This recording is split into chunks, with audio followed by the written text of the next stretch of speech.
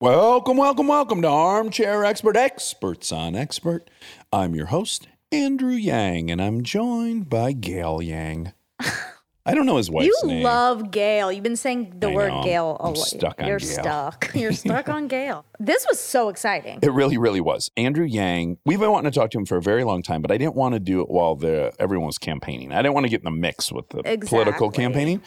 Well, that's kind of ironic because he is campaigning right now, but not in my city. Yeah, we just didn't want to get all, political. Yeah, right. So, Andrew Yang is an entrepreneur, an author, a philanthropist, a nonprofit leader, and currently running for mayor of New York City. This was a really good one because I have different opinions than him. About universal basic income. And we got to debate it a little bit. Yeah, and you said you came around. Yeah, I moved closer to him. Yeah. He was just a blast. He's wonderful. Please enjoy Andrew Yang. If you've listened for a while, AG1 shouldn't be new to you. What's not new to me, I've been a fan for over 6 years. I have it every morning. I had it this morning. But if you haven't tried it yet, seriously, it's such an easy way to improve your health. It replaces multiple health supplements like multivitamins, digestive aids, immune support, and more in just one simple scoop. In 60 seconds, I know I'm covering my nutritional bases and setting myself up for success to tackle the day. And for how simple it is, it's crazy what a difference it makes. It's full of prebiotics for my gut, vitamin B to keep my energy up, magnesium for my stress levels. I could keep listing ingredients and benefits all day, but you just need to know it works. So I've partnered with AG1 for so long because they make such a high quality product that I genuinely look forward to drinking every day. If you want to find out your newest healthy habit, start with AG1. Try AG1 and get a free 1-year supply of vitamin D3 plus K2 and 5 free AG1 travel packs with your first purchase at drinkag1.com/DAX. That's drinkag1.com/DAX. Check it out. Apple Card is the perfect cashback rewards credit card. You earn up to 3% daily cash on every purchase every day. That's 3% on your favorite products at Apple, 2% on all other Apple Card with Apple Pay purchases, and 1% on anything you buy with your titanium Apple Card or virtual card number. Visit apple.co/card calculator to see how much you can earn. Apple Card issued by Goldman Sachs Bank, USA, Salt Lake City branch, subject to credit approval, terms apply.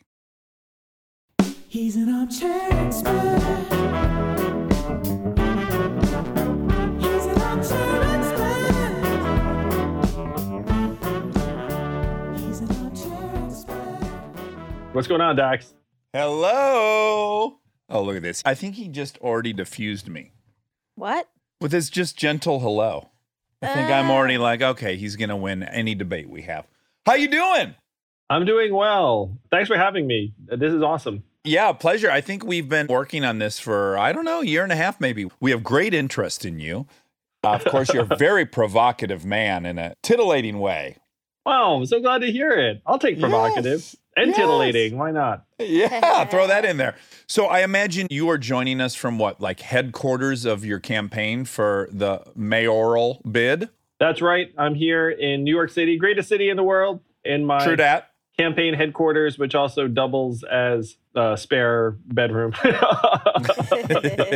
Should you be victorious, could you make me a campaign pledge right now that you will explain to New Yorkers that we in LA are not in a battle with you guys. You guys are just in a battle with us. We all love New York City and think it's the greatest city in the world. Sure, done. Look at that. Very happy. Heard it here first, New Yorkers. LA has acknowledged our greatness. The war is over. Yes. And I helped broker this peace. It was the mighty Dax Shepard from the West Coast, the sage Andrew Yang on the East Coast. We came together to hammer out an armistice. It's called the Great Bi-Coastal Treaty of 2021. They should send us to Israel next. We're on a roll. You're afraid to touch that. It got me thinking about it. Andrew, where are you from originally?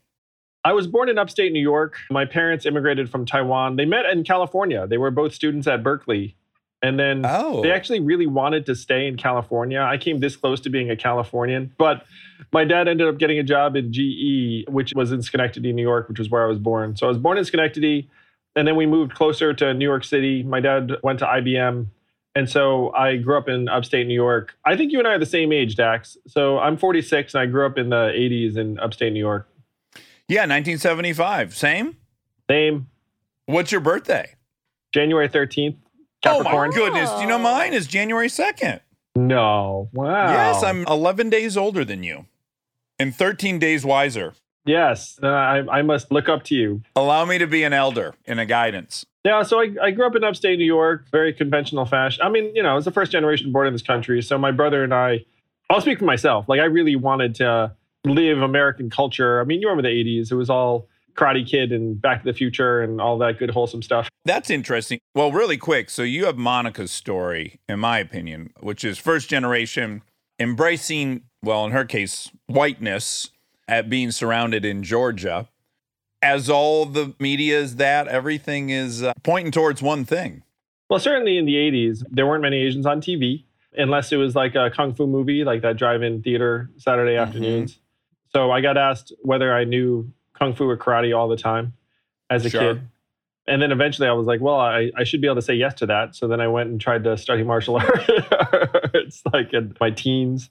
I was very bookwormy. I read a lot of science fiction novels, that kind of thing. Was the pressure on from mom and dad to be an overachiever? Like, did it fall into that stereotypical first generation dynamic? I would say yes. Not only was I told to get good grades, and my brother is now a professor. My dad went on to become a professor. So being a professor is kind of the family business. But I also learned to play piano and other things that seemed like they would be very good overachiever type things for the college app. Where did you go to college? I went to Brown. Oh, Brown. I don't know why I thought Stanford. I studied economics and political science at Brown. People who think I went to Stanford, I got into Stanford and then had that choice and decided to go to Brown, in part because my brother was transferring from Berkeley to the East Coast while I was making this decision. So I thought, well, I should take a cue from that. But I studied economics and political science at Brown. And your brother's older? Yeah, he's 2.5 years older. He's now a psychology professor. And do you have little brother syndrome? I had little brother syndrome where I kind of was competitive then, but that was when I was younger and a little bit more ticked off. He was always really good to me. He was a great big brother. I appreciate it more now because I've got 2 boys now myself who are 8 and 5. And so you appreciate the fact that not all older brothers are awesome. My kids are pretty good to each other and my brother was good to me. I should have appreciated it more at the time. We're living the same life. I have 8 and 6. Wow. Yeah. And by the way, we're both late as hell. You were 38 when you had your first kid? Yeah, I also felt like a little bit of an old dad. And like Roblox seems to run my house. But yeah, we're living a very similar timeline, Dax. Except your podcast is a much bigger deal than mine. Do you have a podcast? See, that's what I'm talking about. You didn't even know. That was kind of I shouldn't have asked it that way. But I didn't know. I've been a fan of yours for a long time. We tweeted each other. Do you remember?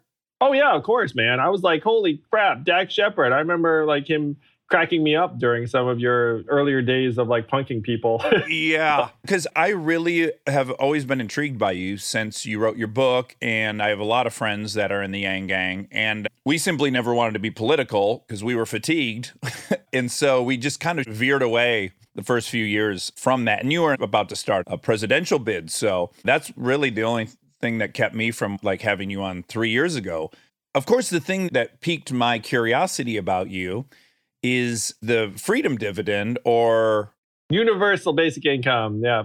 And now I'm an admitted liberal progressive, but there's a couple of things that are talked about on the left that I just don't know how I feel about. Or I guess maybe I know how I feel about, but I'm open to be changed. One is free college. I just don't know that that is tenable with the price of college. That's one of my issues. But then also UBI. I have a couple issues with UBI, but I think it'd be best for you to lay it out for me and for the audience of why it's a good idea before I give you my issues. But real quick. Free college doesn't mean free Stanford. Why not? No, it's saying that anyone can get a free education somewhere. It's not saying that every person is entitled to go to like a $100,000 university. I don't know that that's what's being said. If you're a poor kid and you get into Stanford, the left would like to pay for you. There are different versions of quote unquote free college. One might be you can go to any community college for free, which I think a lot of people find reasonable. Another is you can go to any public university for free. So where you all are, that might be Cal State or even one of the UCs. So there are different versions of it. But in the big debt forgiveness proposal, the college debt forgiveness, I'm presuming that they're including all these private schools in that debt forgiveness, no? Oh, the debt forgiveness that they're going for is, I think, for any institution. I think you're right. Okay, so UBI, what first drew you to the idea of this? When did you get interested in it, and why is it a good and sustainable plan? Well, I'd love to give you a bit of like an arc, because in my case, I came to it over a period of years. So I went to law school here in New York and then was an unhappy lawyer very briefly. 5 months, I heard you made it. 5 months. 5 months, yes. And then I left to start an illfated.com. And then I worked in various growth companies and tech startups for about 10 years. Became the head of an education company that did well and was bought by a public company in 2009. And then in 2011, I started this nonprofit called Venture for America. And the goal of Venture for America is to help create jobs all over the country by helping train entrepreneurs to operate in cities like Detroit, Cleveland, Baltimore, and New Orleans. Where did you grow up, Dax? I should know this. Detroit. Oh, I've spent a lot of time in Detroit. I bet. So the goal was to help rejuvenate economies all over the country, all regions.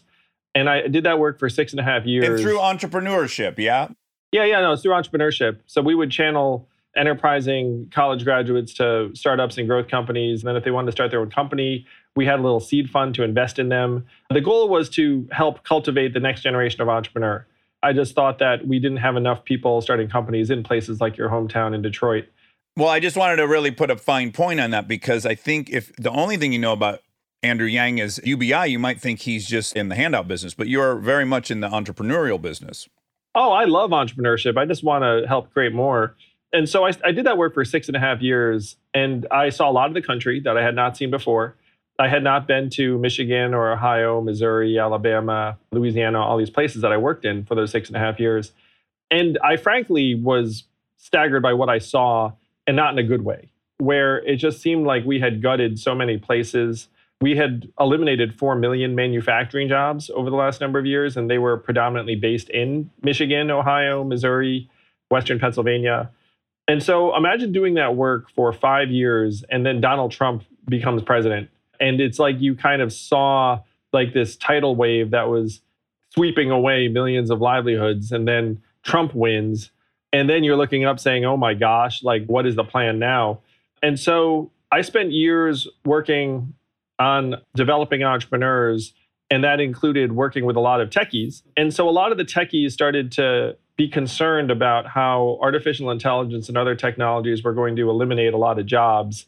And when I was reading through their research, a lot of them came to something called universal basic income at the time. They were like, look, if we really get rid of the truck drivers, the call center workers, the retail workers, the administrative clerks, and on, like eventually you're going to need a new way to get value into people's hands. And they kept proposing universal basic income.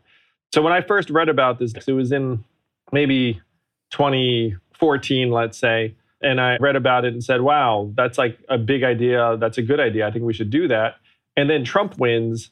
And then in my mind, we didn't really understand what was happening to our economy. The changes were going to speed up. And unfortunately, fast forward to today, a lot of the changes I was concerned about have become real, where you have, at this point, tens of thousands of retail stores closing and a lot of the most common jobs like disappearing. Can I add one thing really quick, just on the manufacturing side? Is it's really, I think, pertinent to state that manufacturing in the U.S. has not dropped at all. It's simply become automated, right? Like we still manufacture a tremendous amount of things. It's like we get sold, they all went overseas, but in general, a lot of them got just automated now. So to your point, Dax, we make a lot of stuff still, for sure. And the point I was making on the trail was, look, if you go to one of these factories in your hometown of Detroit, you'll see a lot of robot arms where there used to be humans. So the manufacturing employment base went from something like 17 million Americans to 12 million Americans. And a lot of that 5 million employee loss is because of robots. Yeah, even like Trump's big campaign issue was coal mining, and never wanted to acknowledge that they hadn't lost the jobs, that robots were doing them now, or automation was doing them now. Yeah, there's a lot of technology doing the jobs that people used to do. So I settled on the fact that we needed something like universal basic income in the wake of Trump's election.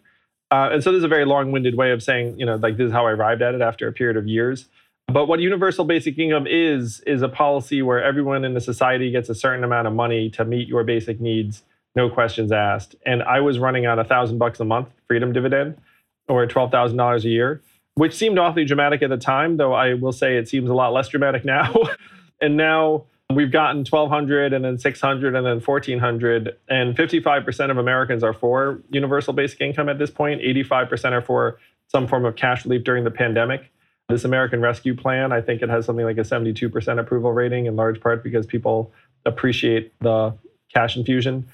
But I got to say, that was not the case when I was running for president circa 2018, 2019. Like, it was not like, oh yeah, like it was like, oh, Yang like wants to give everyone $1,000 a month. That's a bridge too far. Right. And what would the benefits of that be before I start sounding my fears? Sure. It would make people mentally healthier, better able to learn, more trusting, more optimistic. It would create millions of jobs around the country because of all the buying power that would go back into local economies. It would enable people to transition from shrinking industries to growing ones. It would enable people to relocate. Americans, at least pre-COVID, were moving across state lines at lower levels than they had in decades. So even as the economy was shifting, people were just staying where they were, and that was not working out very well. Riding out the decline. Yeah, and then frankly, the atmosphere would get more and more negative in a lot of these communities. If you've ever seen the opiate crisis tracked against the economy in these areas, it's just like the most perfectly correlated graphs. Now, fundamentally, we've been dominated by a mindset of scarcity in this country. And a mindset of scarcity is there's not enough to go around. If someone else gets something, then that means I get less. And if someone is coming into the country, as an example, then like it's like taking stuff away from me. And the opposite of a mindset of scarcity is a mindset of abundance, where if you put even a modest amount of money into people's hands and they're out of deprivation on a month-to-month basis, studies have shown that it has a functional impact of increasing their IQ by 13 points, which is one standard deviation. So when you ask about the impact of something like $1,000 a month, it would probably make us one standard deviation smarter as a nation. And I'm going to suggest that right now, if people sense that we're getting less reasonable and less rational, like a significant part of that is that half of Americans can't pay their bills. And if you can't pay your bills, then you're using all of your energy doing these time-money trade-offs, trying to scrape by here and there. And then if I ask you about something like climate change and you're like, yeah, for real. Like that's my issue right now. I got to feed my family. Yeah. And you might have seen some of this in Michigan where you grew up, Dax. It's very hard to get someone to care about something very big and far reaching and maybe in the future if their immediate concerns aren't being met. Yeah, I always kind of say anytime we start discussing like healthy food, the environment, all these things, I always just try to say as a reminder, like these are wonderful things to care about if you have the bandwidth to care about them. Shaming everyone into thinking that that should be their number one concern when they literally have a car that doesn't work and they need to get to work or their kids can't eat, that's more pressing.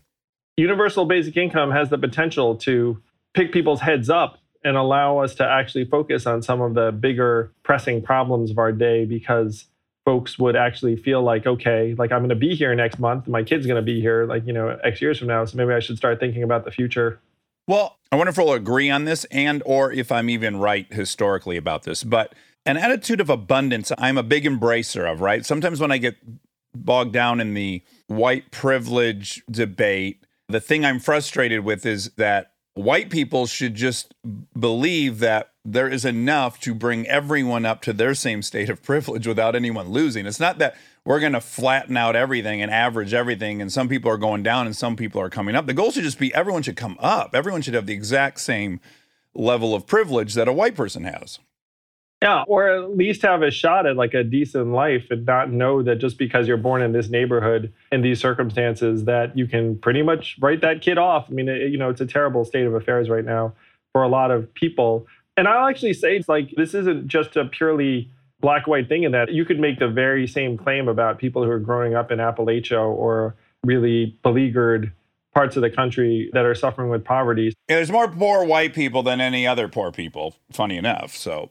Yeah, I was always trying to make an argument around like, look, like these are things that we can all get behind. There's actually an argument Dr. King made too. When Dr. King was fighting for guaranteed minimum income before he was killed, he said like, we need to unite with our poor white brothers and sisters who are suffering similarly. And then he got killed literally like 2 weeks later. So I genuinely think that the fact that we are casting these issues onto some groups and not others is missing a massive opportunity. Like we all ought to be able to unite around this. Well, I've been very critical of just my party's messaging in that if I'm poor and white, I don't really think there's a plan for me. I think there's a plan for LGBTQ, and I think there's a plan for BLM, and I think there's I'm hearing the plan for those things, but I'm not hearing the one for the poor white people. So I've worried about that. It was pretty wild, Dax, because I came on the scene saying, hey, universal basic income, let's just start giving everyone money. And then it was just a new approach. And there were people who were used to another approach who were like, oh, what do I make of this approach? And there were a non-trivial number of Trump supporters who liked the fact that I was calling out some of the problems that they saw around them. And there was one poll that showed that I would get 10% or more of Trump voters to vote for me if I became the nominee. Yeah, I believe that. Which is something that we put out there all the time because the Democrats' number one concern was beating Trump. And so I was like, look, guys, like I might be able to beat Trump. I've got at least some other people. Mm-hmm. So that was an argument that we were using for a while because it was based on numbers, like I am the math guy. Okay, so back to abundance. So an example I would give of this, because I'm of the opinion that it's infinite simply because the whole thing's a mental construct. So money, value, all these things are mental constructs. And I think when you look at pre-Civil War, when we still had our currency tied to gold, that just implicitly made it finite because there is a finite amount of known gold on the planet. So even just from its inception, anchoring it to something that's finite kind of controlled what it could become. And then all of a sudden you saw, right, the North start printing money as they needed to pay for the Civil War and detaching from the gold standard. And now all of a sudden the economy grew exponentially. And guess what? It didn't collapse. It's just everyone bought into that. The number one thing I got on the trail when I was pitching this was, how are we going to pay for it? Or that's going to be one of my questions. Yes. Oh, yeah, no. Or where are we going to get the money? Mm-hmm. And then I would say to folks, I'd be like, look, we've got a $22 trillion economy. We spent $4 trillion bailing out Wall Street during the crisis. And during that time, do you think anyone was looking around saying, like, where are we going to get the money? Where are we going to get the money? Like, push came to shove for Wall Street. We found $4 trillion. We can do this. If you do the math on a $22 trillion economy, like we actually could give people this amount of money and it'd be okay. And a lot of people struggled to believe me. But then this past year, you saw a $2.2 trillion CARES Act, which, by the way, was enough to give every American $1,000 a month for 6 months. So the $1,200 we got, the money that went to families of the $2.2 trillion CARES Act was about 14% of the total money. Like, if people think that we got that money, we did not get that money. And then we just passed another $1.9 trillion American Rescue Plan, which I love. I'm a huge fan of it. And on this one, everyone's getting $1,400. We're getting about 31% of the American Rescue Plan, like the families. Who's getting the rest? Small business? I wish it were small businesses, man. Like, you name it, they're probably getting like a bailout. I mean, you look at various industries, the money's going. And again, I'm for this. Yeah, it's better to keep these employers with people on their sheet, right? At some stage, it's strategic. So I guess there are like two things. Like, one is like, is it worth spending, let's call it $4 trillion to help support a $22 trillion economy that's falling apart? Yes. And then after that, you have to make a decision, well, what's the optimal use of the $4 trillion? And my argument was like, look, you should not be spending $2.2 trillion and only have 14% of it go to people and families. Yeah. Like, that's way too low. Well, also, this is borderline rude, but it's a fact. When you give people that money, especially lower income people, it is immediately infused into the economy. Yeah, they're going to spend it. 100% of it is coming back in the door. Oh, I used to joke all the time. It's like, if I snuck into Jeff Bezos' bank account and gave him $1,000, they would have zero impact on the economy. It would be like one digit change in one of his accounts and no one would even notice. You could give him $1 billion and it wouldn't find its way in. Yeah, but if you give any of the bottom 75% of Americans $1,000, like, it'll find its way into the economy. That's just the way we are right now. Yeah, so in some ways, you could be positioning UBI as almost a stimulus program, no? Yes. So the argument was, look, this is capitalism where income doesn't start at zero. And capitalism functions much, much worse if you don't have money to spend, if you don't have a middle class, if you can't participate, if you give people enough so that they can actually enter the market. And then you also give rise to a whole new set of entrepreneurial opportunities. Because the argument I made is like, look, let's say you're in a town of 10,000 people and you say you want to start a bakery. Right now, it's a terrible idea because like people don't have much money to spend and like it's not going to work. If I give everyone in that town $1,000 a month, like all of a sudden you got tens of millions more flowing through that economy every freaking month. And then if you start a bakery, all of a sudden it's a good idea. And if the bakery doesn't work out, you'll survive because you're getting enough money so that you at least have something to fall back on. And then you go out and you'll hire a few people. So one of the reasons why I'm for this is because I'm so pro-entrepreneurship for what it means, not just for the economy, but for humanity, for human beings. There's so many people right now with this boot on their throat that would love to do something creative or positive that solves a problem that they see. But many of them will never have that opportunity. And so if you can introduce something like a freedom dividend, then you would give rise not just to people being able to meet their basic needs, but you would see this whole new flourishing of creativity, entrepreneurship, empathy, I believe. So it became about advancing the human condition. And that sounds very elevated, but that's what drove me during the presidential. I was like, I'm fighting to accelerate the evolution of our species. And all I have to do is get 40,000 Iowans on board. Like I said that to myself like a mantra. Okay, so I love everything you've said. The couple things that concern me is not new, but when I did the math, and if we say there's 209 million adult Americans, and you give them all $12,000 a year, that's $2.5 trillion a year, yeah? Yeah, that's order of magnitude correct. Yeah, totally. Okay. And as you already said, we've got like a $21.4 trillion economy. So you're looking at like above 10% is going to go to this. And then my other concern was our total federal income tax receipts are 1.72 trillion. If you count Social Security and whatnot, we get to 3.5 trillion. But so I'm curious, if we're only taking in 1.72 trillion in federal income tax and the federal government's going to give away 2.5 trillion for this UBI. I mean, quite literally, where does that extra 800 million come from? So here was my big fix, and it's tied to some of the problems with our current system of taxation. So one of the arguments I made to folks was, hey, let's say Google comes up with software that could do the work of call center workers. Right now, there are 2 million call center workers making like $14 an hour. And by the way, they pay taxes. So I said, let's say Google comes up with a software, which by the way, it did. Like, how much tax revenue are we going to see from that? And then people think about it and are like, how much do you see? And then you look at Google's effective tax rate and you realize it's very, very low, that Amazon literally paid zero in taxes, that if you're a multinational tech company, you're not going to pay a meaningful tax rate the way our system's set up right now. So the argument I made to folks was like, look, it's going to get worse and worse because the biggest winners in the 21st century economy are going to be the inventors of AI and the software and whatnot. And we're not going to see much tax from them at all. I ran the same thing where I said, let's say I come up with self-driving trucks, which I have friends working on. It's literally like a tens of billions of dollars a year savings opportunity. So if you're an investor, you can invest $1 billion trying to solve this problem. And let's say you solve it, how much in tax revenue are we going to get from something that's going to decimate 3.5 million truck driving jobs? And so what you have to do is you have to try and transition your tax system to something that's going to harvest the gains from the AI, the software, the Amazons. And so I said, we need to shift gears from this current personal income and corporate income because it's not working. They can clearly just game it to a value-added tax, which is something that just about every other developed country has already figured out. Because if you have a value-added tax, then you get a slice of the self-driving truck savings. You get a slice of the call center savings. The federal government does. Yeah. And it's impossible to gain because you end up reporting the value if you're the company.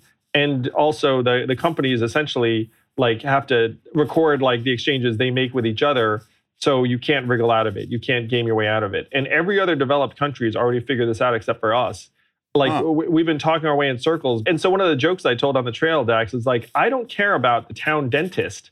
I care about Amazon. Right now, they're like pitting us against each other based upon like these like income levels and the rest of it. It's like Amazon's a greater than $1 trillion company. It paid zero in taxes. Like that's what scares the shit out of me.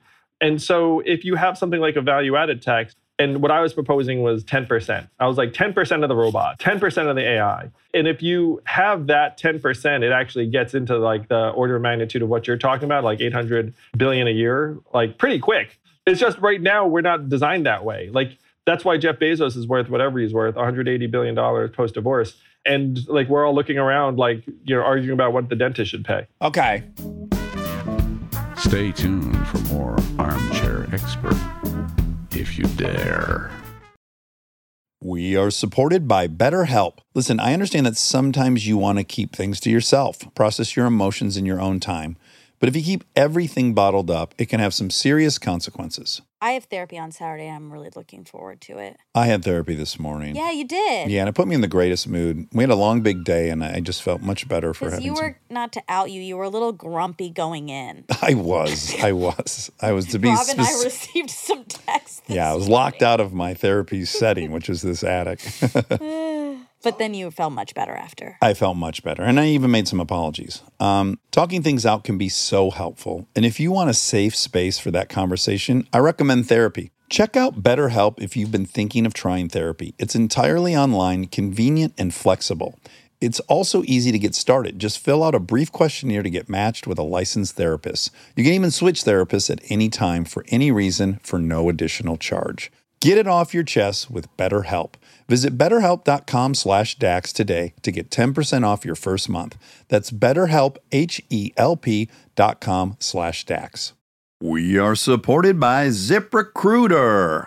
Are there some fantastic concerts coming to your city this summer? Mine too. In fact, Anderson .Paak's playing at the Hollywood Bowl. I can't wait for it. Ooh, that's exciting. If you want to be sure to see your favorite artists, you need to jump on it right away. I've already DM'd him saying, yes, I got to be in that front row. When you want the best, you have to act quickly, or someone else will get it instead. It's like if you're hiring for your business. You want to find the most talented people for your open roles before the competition scoops them up. So, what's the best way to do that? ZipRecruiter. ZipRecruiter finds qualified candidates fast, and right now you can try it for free at ZipRecruiter.com/Dax. Got your eye on a rock star candidate? ZipRecruiter's invite to apply feature lets you cut the line. Once you review ZipRecruiter's list of the most qualified candidates for your job, you can easily invite your top choices to apply to encourage them to apply sooner. Amp up your hiring performance with ZipRecruiter and find the best fast. See why 4 out of 5 employers who post on ZipRecruiter get a quality candidate within the first day. Just go to this exclusive web address right now to try ZipRecruiter for free. ZipRecruiter.com/Dax. Again, that's ZipRecruiter.com/Dax. ZipRecruiter, the smartest way to hire. Apple Card is the perfect cashback rewards credit card. You earn up to 3% daily cash on every purchase every day. That's 3% on your favorite products at Apple, 2% on all other Apple Card with Apple Pay purchases, and 1% on anything you buy with your titanium Apple Card or virtual card number. Visit apple.co/card calculator to see how much you can earn. Apple Card issued by Goldman Sachs Bank, USA, Salt Lake City branch, subject to credit approval, terms apply.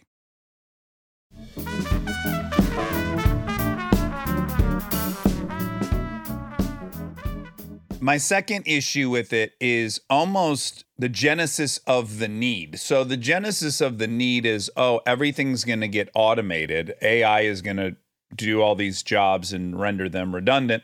And so we're going to have to address that. My only issue there is we've already done this 4 times. We've had this exact same panic 4 times. This is the 4th time, but yeah, you're generally right. Are we going to count animal husbandry, employing the labor of animals? If you count that one, then this would be That's the 5th. a big revolution in the Neolithic Revolution. So, yes, we transitioned to animal-powered farming. And then, of course, we had the Industrial Revolution. We've had the computing revolution. And each one of these waves, people wanted to give up. They were certain if there was an assembly line that there would be 70% unemployment. And that's just not come to pass. We always figure out how to stay employed. We have 400 years of history of proof that we've done it. It feels a little defeatist to say that we won't again do that. Yeah, so part of it is that this is a different animal, so to speak, than previous transitions because of the speed and the breadth of industries it touches. But the other thing, Dax, is that for me, I started digging into the numbers about like how we are dealing with it even as it's happening now. And the numbers were brutally bad. Like interstate migration, multi-decade low, labor force participation, multi-decade low. Like even now, it's 61.5% right now, which means that almost 4 out of 10 people aren't in the labor force right now that could be. And so if you were to see like, okay, are we making these adjustments?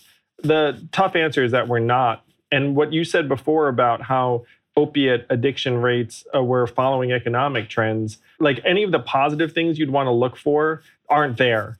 And then the negative things you'd be scared of are there, like deaths of despair, mental health problems, suicides, like you name it, like they're all spiking along with pervasive financial insecurity. And then business starts, people moving, people being in the workforce are all heading in the wrong direction. So that's one thing, is like that's like just current data. But the other thing is, if you look at the last industrial revolution, the one most people think of around like the turn of the century, we had massive, massive problems where Labor Day became a holiday because of mass riots that killed dozens of people. And then they said, oh, we have to try and keep the laborers happy. There was mass unrest during the time. And according to studies, like this time is going to be several times faster and more significant than that time. And so even if you were to say like, well, we've been through this before, it's like, well, it was actually nasty and combative and gave rise to... And we don't have Pinkerton anymore. Yeah. And like that time gave rise to labor unions and universal high school. And so this is one of the things that Monica and others are looking at is like, okay, what is the analogous move to universal high school if we're going through something similar now? So that's the response, is like, have we been through a version of this? Yes. Like, is this time somewhat different and faster? Yes. Like, and then according to what happened last time, we should actually be making massive adjustments that we're not actually making. Does it feel at all defeatist to you though? I'm a data guy. And so I just went looking for the data and I was like, okay, like how's the adjustment going? And then it's like the adjustment is going really terribly. So then from that, I mean, I'm a very optimistic guy. Like I ran for president saying we should give everyone money. That's a very optimistic, abundant thing to do. Yeah. But the fact of the facts, like if you look around the country, like do you think things are going well right now? I mean, like they're really not. And then you dig into the numbers and you're like, oh, I can see why they're not. It's because your wages are stagnant and we're charging you 2.5 times more for education, healthcare, and housing than we used to, and you're losing your minds. And that's where we are. Okay, now another distinction I'd hope to do in your honor is you're in no way a socialist, correct? You do not think that the state should control any industry or... Again, this is capitalism where income doesn't start at zero. It's like the more modern form of capitalism. I call it human-centered capitalism. And what I'm proposing is that we should be using our own health, happiness, how our kids are doing, clean air and clean water, things like that, frankly, speak to our quality of life as the measurements for our society as opposed to GDP, stock market returns, and the like. Because the fact is GDP and stock market returns are going to spike with a lot of these innovations we're talking about, but they're going to leave a lot of people behind. So if you follow stock market prices, again, you'd be thinking we're doing phenomenally well. But then you look around and it's like, are we doing phenomenally well? Like there are a lot of people struggling. So we have to try and match up our measurements to how people are doing. So this is what I've called human-centered capitalism. It's just capitalism where the goal is how people are doing and not how a certain set of companies are doing. Did you read The Broken Ladder by chance? I always recommend this book. Unfortunately, I have not, but I've heard great things. It's so fantastic. And of course, it made me incredibly aware of income inequality. And you can't put the book down and not acknowledge, like, yes, enormous, enormous issue, probably driving many other societal issues. And then the question is, how on earth do you solve it without being a socialist country or a communist country? And so I guess I can concede that if we do all have the goal, this, I guess, does feel still firmly rooted in capitalism, which would be my preference. Like, I would love for us to figure out the income inequality, but I would also like to preserve capitalism, a system I do think acts and reacts better than any other system. Now, putting money into people's hands, in my mind, is the next stage of capitalism. It would make it respond much, much better to more people, because right now, capitalism is going to respond to some of us a whole lot. Let's say you live in, frankly, like an urban core and you have discretionary income, and then it's going to pay attention to other folks much, much less. Let's say you live in a rural area and your economy is getting depleted. And so you're seeing all these political manifestations of this where a lot of people are saying like, hey, this is not working for me. And so to me, this is a way to balance it out in a really human way. And it's to what you said earlier. It's like, look, like, why don't we just try and give people a boost, give people a lift? And if we did that, it would not hurt other people. Well, one thing I will say, too, even if I'm not entirely sold on it, I will say I'm totally open to a fucking 3-year experiment. We could weather a 3-year experiment. We could test this hypothesis. We could afford to try it. And certainly we've not tried anything new in ages. And we have a very predictable trajectory of what that gap is. We know where it'll be in 10 years without intervention. It's quite linear in that way. And so I am up for an experiment, you know? Let's do it, Dax. I love it. And I got to say, it's not just the two of us. Like, there are some very, very pro-capitalist folks like Ray Dalio of Bridgewater and Jamie Dimon of JP Morgan who are looked at the numbers and been like, this is not working and we have to think bigger about what would work. So what you're driving at with like, let's run like massive pilots or like do this for like a year or two, I think is dead on. And the data we've gotten early on from like the earlier cash stimulus has been tremendously positive. Like all of the things that people were concerned about were frankly largely addressed over this past 12 months of real life data. Well, by the way, Wall Street knows the outcome. They know it goes directly into the economy, and that's exactly why the thing has been on a tear. Yeah, there are a lot of corporate types who love this. So like this is like very, very pro-consumer, which is good for them. I do think the stimulus checks is a good easing into the pool for people because it seemed so crazy. The idea seemed so crazy. And then when we needed it, it felt like an actual need. Then people were like, oh, okay, yeah, we should have it. And I think it's going well. People like it. So it's a good stepping stone, I think. Yeah, it's almost like the argument to be won is that we have needed it. Yeah, exactly. That's like if you could link people's recognition, we needed it during Corona with the reality that we need it in general. Yeah. Yes, you hit the nail on the head, Monica. But yeah, it's that when people have been getting it now, the impacts have been tremendously positive, both on like the family level and also the economy-wide level. I think cash is here to stay myself. And more economists are looking at it being like, this is actually the most effective thing we've ever done. Wow. Apparently kids are calling it stimmy. Ooh. Yeah. That's kind of cute ring to it. Stimmy. I will share something with you two as well. So I'm running for mayor of New York City, and like I walk around. I didn't want you to bring that up. Right before Monica's question, I was like, all right, let's talk about what you're going to do for New York City. So just know I was here to do it. But I just want to share this with you. I walk around the streets of New York City every day.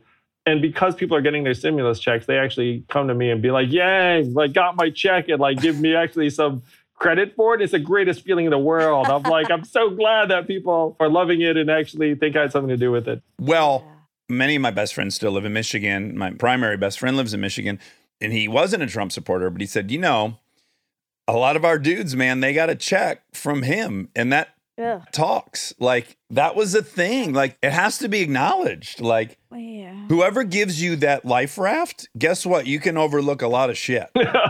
That's how fucking necessary the life raft is. Yeah, totally. You saw that on both sides. Like, so Trump delayed the checks for a few days so he could get his name on it. It was probably politically savvy of him because of a lot of things. I mean, you know, because it's powerful. It made sense. I don't know whose names were on this check. Well, you have decided to run for mayor of New York City when we had Garcetti on. And it's really fun to learn that, you know, like California on its own is the 5th biggest economy in the world, that LA as a city is like 13th big. Like, those numbers are staggering. I'm just curious really quick, like, what is New York City if it was its own thing? If New York City were its own country, we would be 11th in the world. I mean, that is really wild to think. Like, when you run for that job, mayor of New York, you are virtually taking on as much as the president of Italy would be taking on. Yeah, number 10 is Canada. So you can look at it that way. I'm like, New York's right behind You're Trudeau. Canada. I'm a more Asian version of Trudeau. Slightly, just slightly. Now, what in your mind is like priority number 1 in New York City? Because I just want to say from the outside, I started going there in the 80s with my mother, my single mother, and it was fucking hair-raising. She'd want to show us Broadway, and there's like peep shows everywhere. You know, there's shit was going on at all hours there.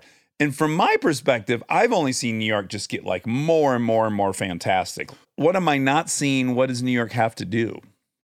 Number 1 for us is to come back from COVID in terms of getting the engine of New York's economy fired up again. So I'm a numbers guy. We are down 600,000 jobs, 82% of commuters, 60 million tourists. So with those numbers, you have like a pretty steep climb back. I'm happy to say it looks like Broadway is going to be open later this year. I think commuters will be back in the office in a matter of weeks. But this is job number one because New York City is wounded right now economically, and you're not going to be able to solve your problems if you don't have that economic activity. I mean, you think of all the restaurants and bars and food trucks and all the businesses that serve tourists every day. If the tourists aren't there and the commuters aren't there, the city is a very, very different place. So that's job number one. It's tied to the vaccine, and it's tied to confidence that New York City is a great place to come gather safely and still celebrate with other people and do all the things that you want to do. I got to say, of all the regions in the U.S. and how they were impacted by quarantine and corona, I would have to say New York is the worst, because the trade-off when you go to New York is you're going to fucking hate where you live. That's bottom line. There's probably 20 people in the city that love their apartment. It's a beating, but the trade-off is there's a communal energy, there is a fervor, there is an electricity. It is the most electric place to just exist. And if you get on that sidewalk, it is euphoric. And so you're making this trade-off. You don't have a backyard. You got to fucking walk your dog a block away, all this stuff. And so during quarantine, you guys just had the shitty part, and everything that was worth the trade-off was kind of taken away. Yeah, now we got to get it back. We have to remind people about all of the cultural attractions and the food and the nightlife and their friends and fellow artists and creatives that make New York so phenomenal, so electric, as you said. We've lost our electricity during this past period. And my number one job as mayor is going to be to get it back and then let everyone know we've got it back. I'm going to have the biggest post-COVID celebration in the country in all 5 boroughs. I'm going to ask my friend Dave Chappelle. You can come too, both of you. But I'm going to ask my friend Dave Chappelle to headline it. We'd go to an outhouse if your friend Dave Chappelle was there. We're obsessed, yeah. Well, fantastic. Then it's a date. And you guys will be there too. I'll insist that you actually step on stage, Dax, and say something. Oh, I'd be happy to. So, and then we're going to live stream that celebration out to everyone to replace, frankly, the current images that people have of New York City with people coming together by the thousands and celebrating the city's reopening. So these are some of the things that we have to do to get people fired up about coming here again so that we can solve the problems that COVID's left behind for a lot of people. Well, our favorite restaurant in the world is in New York, Emily Burger. A couple of them. We call it Emily Burger. There's one in Brooklyn. There's one in Manhattan. It's unreal. I love this. Look, everyone's got a favorite New York restaurant. You have to come back. You have to discover another one. I do want to say this. We have interviewed several sociologists in the last 4 or 5 months who have total consensus that what's ahead of us is the Roaring 20s. That was the result of the 1918 Spanish flu pandemic, and that we are going to have a celebration the likes of which has never been seen, to quote Trump. Monica loves when I use that. Ugh. No, but New York City is going to be the epicenter of that Roaring 20s. That is in our future, I believe. I agree with you. I believe the exact same thing, and I cannot wait to see it unfold for the people here in New York who have been through so much. I want to take some of the resources and try and alleviate poverty here in New York City in multiple ways. So we talked about universal basic income at length. I think most New Yorkers know I'd love to give everyone $1,000 a month, but we're going to have to be a little bit more tactical, a little bit more targeted. But we're still going to put money to work in the form of cash relief for the extremely poor in here in New York. I want to get more people basic financial services in New York so they're not using exploitative check cashers and money lenders who are taking away some of their hard-earned cash. I want to get more people high-speed internet. Right now, 29% of New Yorkers don't have high-speed internet at home, which has been a catastrophe during this time. So there are different things that we can do to make this the city of the future. It does first, though, rely upon us reopening in a way that's exciting to folks. And I've also talked to people who say the same thing, that we're in for an incredible release of pent-up energy. I know we don't have you we're done. But while we do, I do think it's important, not asking you to speak for all Asians in America, but you are a prominent Asian figure.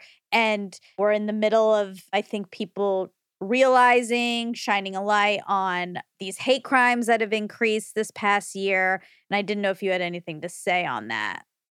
I actually spent weeks campaigning in Georgia. So I met a lot of folks in the Asian American community there. And the shootings really broke my heart and Evelyn's heart, who was with me in Atlanta. And Asian Americans have felt targeted in a whole new way this last number of months. And so we have to do everything we can to let people know that we're all human, we're all American, that no one should be targeted on the basis of their race. And it would be a privilege for me to help make that loud and clear as the first Asian American mayor of New York City. But right now, the goal is really just to bring people together and let them know that they should feel safe in their own city, their own streets. I'd like to shorten it to Asian mayor. Oh, wow. Asian mayor. As opposed to Asian American and mayor, just Asian mayor. Never mind, I can't say it. It's not working. It's not working. But I thought I had something. A good R&D period and didn't pass the test. Didn't pass the mustard. Yeah, I think it's important for people to realize that those comments that were flippant and funny and whatever from Trump had a real impact. And maybe people haven't been paying attention to it, but it has really impacted the country and the Asian American community specifically. Yeah, I feel for kids in particular. We're going to go back to school, and we know kids can be harsh and even cruel because they don't know any better. Like, I feel for like the Asian kids who are going to go back to school in the next number of days and be taunted or bullied on the basis of their race. Frankly, like, I grew up in an environment where that happened to me every so often, but it was nowhere near like the level of toxicity I think it may be now. I have two boys who are 8 and 5. They're quite oblivious to all of this stuff, and I think they'll be fine. But I do think about what the next generation is going through.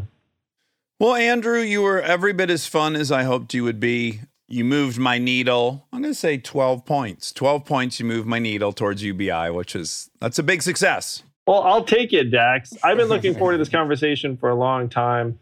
You're a voice of reason and progress in the world, and you're uplifting. So you moved me 12 points in a particular direction, too. Like a better, happier state of mind.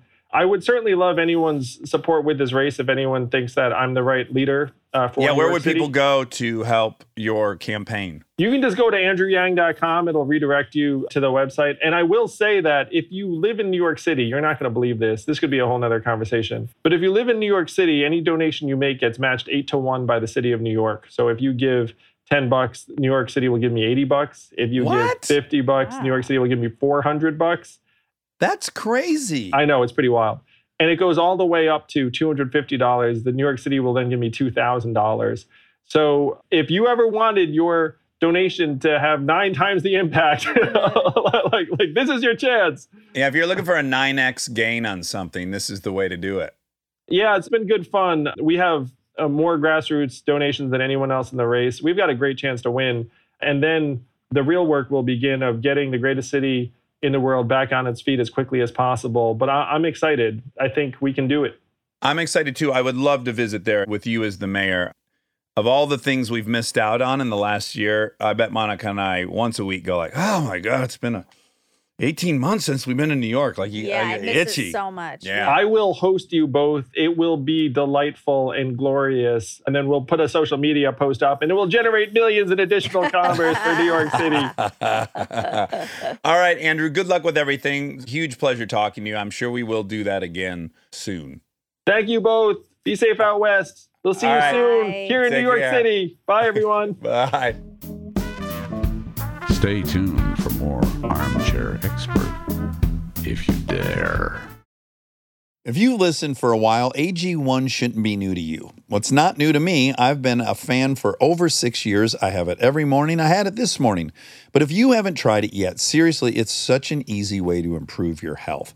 It replaces multiple health supplements like multivitamins, digestive aids, immune support, and more in just one simple scoop.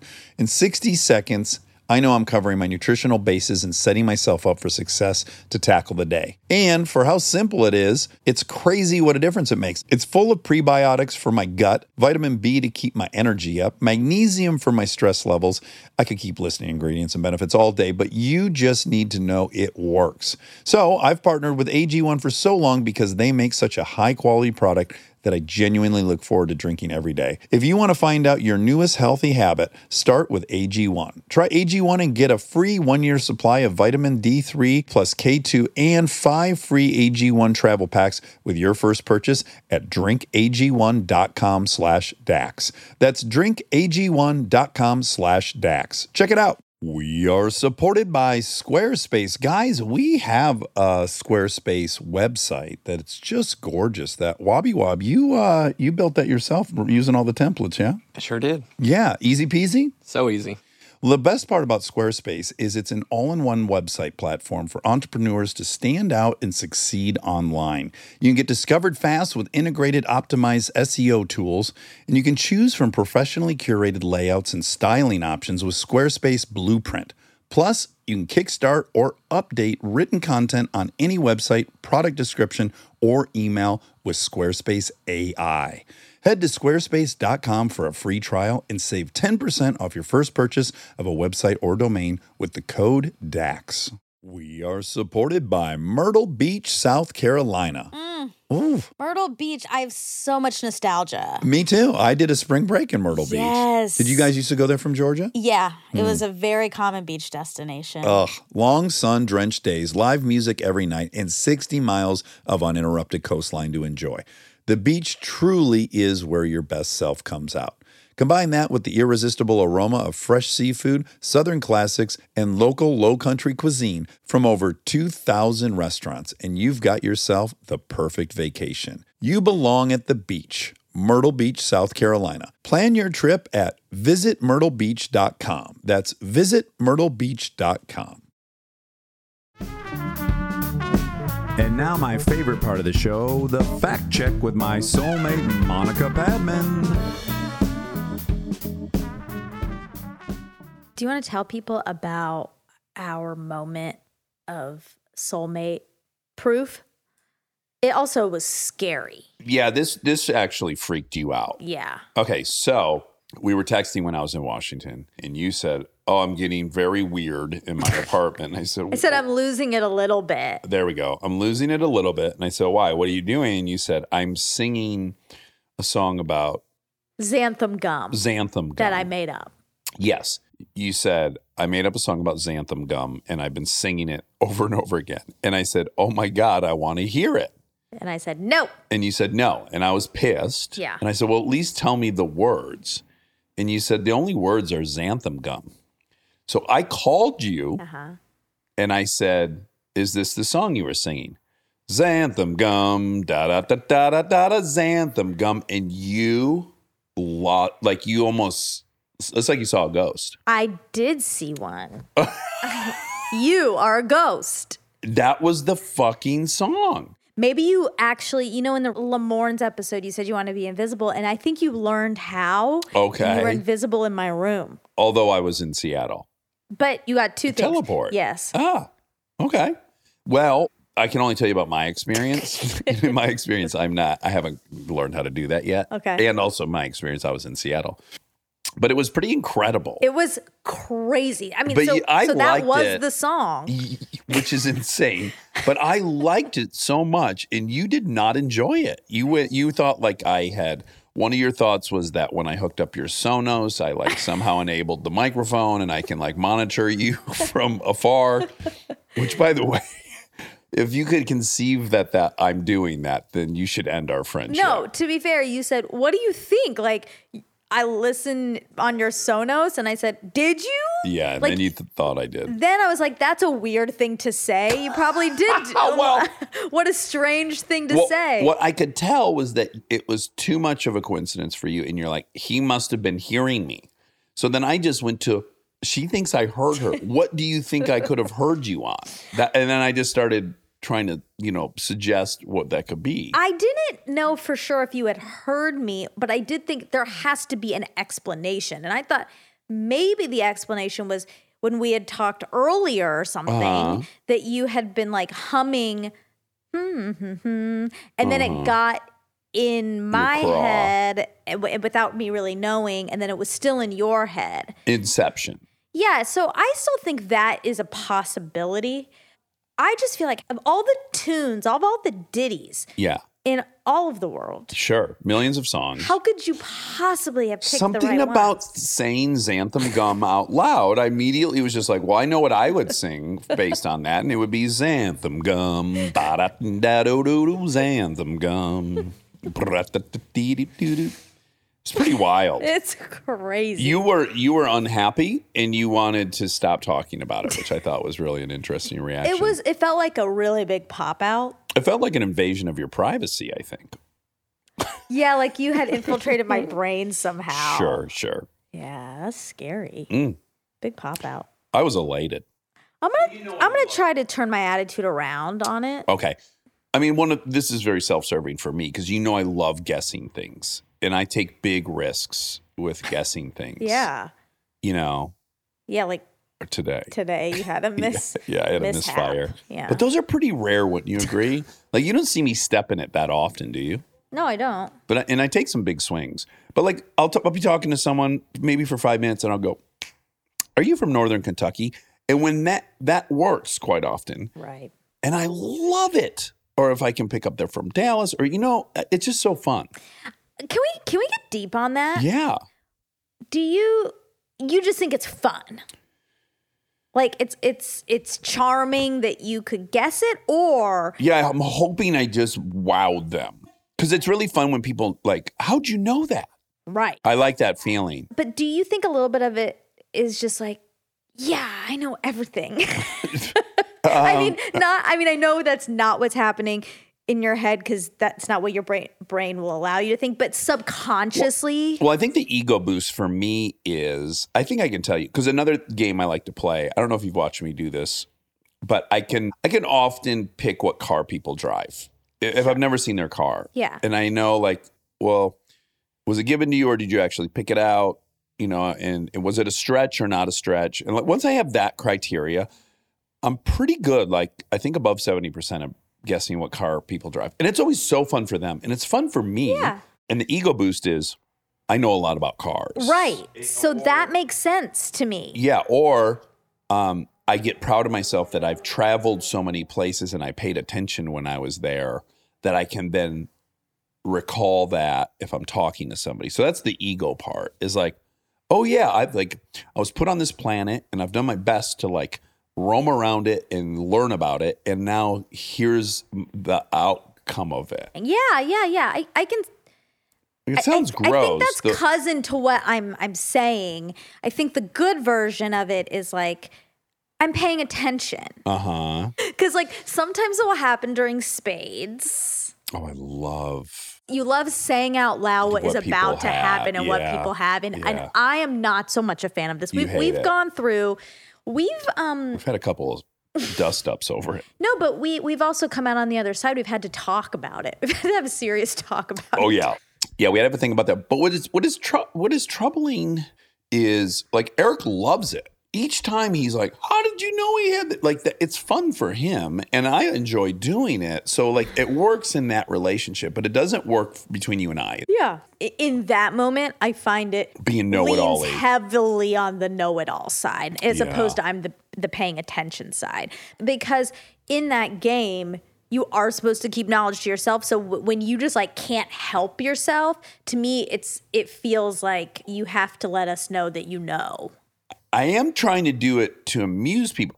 Eric loves it. And yes, I've been wrong, but I've also like 70% of the time I'm right. And he loves that. Yeah, but you being right in that moment for me, and I guess this is like connected to what we're saying. It's just, it's for you to be right. Well, it's both things. So it is self-serving to me and someone enjoys it. You don't. Right. But Jess does and Eric does. Some people like it. Some people like it and some people hate it. So sometimes, yes, it's complete. And if I did it around you who hates it and I'm the only person enjoying it, that's ethically a problem, which is what happened. Although Eric was also in all those games. I don't know if it's ethically a problem. Well, no, what you're pointing out is that I'm a blowhard and that I just get off so much on being right. No, I know. Hold on, which is true. But also, me getting off on being right is also amusing to some people. And so when many people are benefiting and I'm having this selfish desire, I don't see an ethical dilemma there. But if I'm getting off on myself at the expense of you, then I'm a blowhard. Then I'm an asshole. Right. That makes sense. Yeah. Really quick. I don't see a huge distinction between me doing that and you wanting to win. Like, it's the same thing. You want to prove that you were better at the game than your opponent. Like, the thing you're labeling me with feels so gross, and I acknowledge it's gross, but it's not different from just the desire to win, to prove you're better. So you could argue all you're trying to do is like show you're better than everyone. Well, that's a shitty motivation, but that is competing. Yeah, I mean, I can see some similarities there. I think playing a game you want to win. That's just like, that's what you're doing. Doesn't mean you're better than everyone. But why do you want to win? Because that's why you play. That's not fair. So I took a walk with you, and I'm happy to acknowledge that what I'm doing is egomaniacal, and I'm trying to prove I understand the game really good. Okay. So I didn't bail out and just go, well, I do it because that's what people do. So I don't want you to bail out and say you want to win because people want to win games. No, what is the ego doing? What is the self-esteem doing? Like, what is happening when you fight very hard to win? Yeah, I mean, I think it's definitely, I am trying to really think, is it that I am better or I am really good? To me, those are different. Like, I don't think I'm better than Jess. I'm not better than Jess. He is the best at that game, in my opinion. Of all the people I played with a lot of times, I believe Jess to be the most proficient at that game. Okay. But when I'm playing with him and I win against him, if I'm playing against him and I win, I don't think, oh, I'm better than him now. Well, like, you outplayed him. In that one, I don't, that's not the takeaway. The takeaway is like, oh, I did the best in that moment. And that feels really good. Yeah. But I definitely don't. And I don't think you are doing that either. I don't think you're saying like, I know the cards and no one else knows the cards. Right. I'm not. Yeah. So I guess and it's also, I don't say, like, of course you don't say I'm better and I'm the best. You say of that game, I just played the best. Or me and my partner played the best of that game. You did because you won. Yeah. I don't sometimes know the card and say it and go, I always know the card and I'm the smartest. I just, in that moment, I go, oh, I know Eric. When Eric says I've got something big, it's that. Yeah. So it's not like a permanent state. I think I'm glorious. That's what I'm saying. I don't think you're saying I'm better than. I think you're just saying I know. Because I desire to feel great at that game. Mm-hmm. And I think winning is also the desire to feel great at that game. Yeah, that's true. That is definitely true. You guys can see why this is why we have to have these sit downs. Well, when you play a game every day, sometimes things are going to come up and you got to address it. Okay, ding, ding, ding. Speaking of games, Andrew talks about the game Roadblocks. He said Roadblocks is played a lot in his house, and we didn't know what that was. But since we recorded this, I learned a lot about Roadblocks. Oh, you did? We went to Hawaii, and one of the kids knows that game really well, and everyone was playing it. All the kids were playing it. Oh, this is the one with Siren? Siren Head. Oh, my gosh. Delta. Oh, boy. Delta learned about this character, Siren Head, on Roadblocks. Right? He's a bad guy, and she's explaining him to me, and she's getting really worked up. But like, she's laughing, but she's getting worked up about, kind of like Liz. Right, and wasn't she then having dreams about Siren Head? Yeah. Yes, he really occupies a place in her head. And she was doing such a good job of trying to like rationalize it. She was like, he's not real. But even if he was real. He is a threat, but not that big of a threat. Yeah. He's not real, but even if he was real, he couldn't get into this building because he's tall, but he is not as tall as this building. And she was just doing all this work to make it so Siren Head wasn't too scary. Yeah. It was really cute. But yeah, it came from Roadblocks. Oh, okay. So we talked a little bit about the new stimulus check. And I said, what I learned from Dr. Wendy Mogul from Nurture vs. Nurture, that the kids are calling it Stimmy. Oh, Stimmy. But, you know, the old checks had Trump's name on it. Okay. And he said, I don't know who is on the new check. So I looked. I actually asked my brother. Why? Because he got it. Oh, okay, great. Yeah. And I texted him, and he said direct deposit.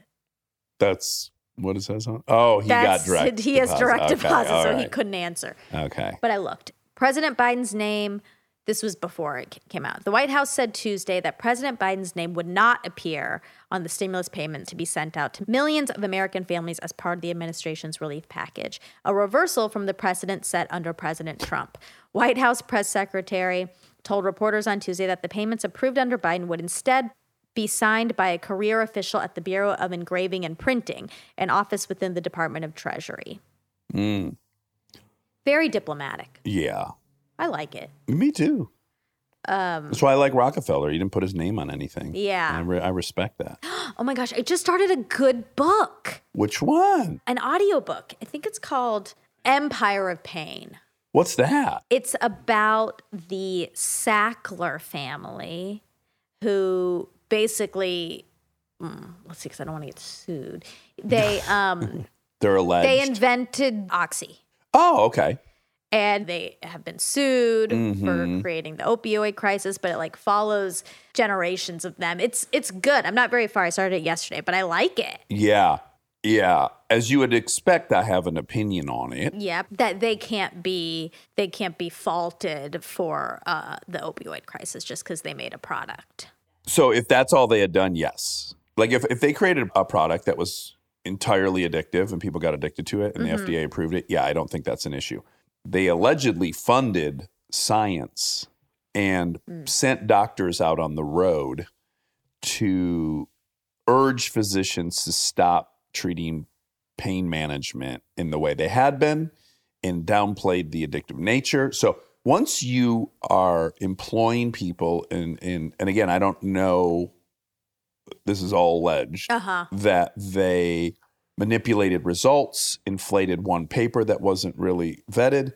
If they've done all that, now to me, you've got a criminal enterprise. You're actively trying to deceive the public with something dangerous. Yeah. But if you're like, cigarettes are fucking gnarly, they'll kill your ass. If you want to smoke and go crazy, I'm fine with that.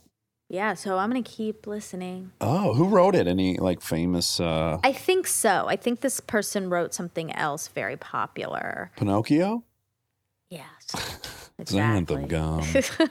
It's by Patrick Radden Keefe. Don't recognize the name. He wrote Say Nothing. I guess it's another popular book. Oh, okay, great. How did you come across this book? Did one of your friends recommend it? Sarah Jessica Parker recommended it. Of course. Well, your good friend SJP. She is a wordsmith. Okay. Very well read. Okay. And you trust her? I do. She's a trusted brand. That's right. In Rex recommendations. Yeah, that's right. So listen to that if you'd like on Audible. Okay. So I listened to the fact check on Michael Moss while I was driving around Washington. First of all, I love that episode. Oh, I know. Sometimes when we're interviewing people, I can't take on the info the way I would if I was listening to someone else's podcast. Of course, yeah. And so like when we have certain guests on that I was really interested in, and after I'm like, I want to be able to hear them without any responsibility on my plate. He was so delightful. Incredibly.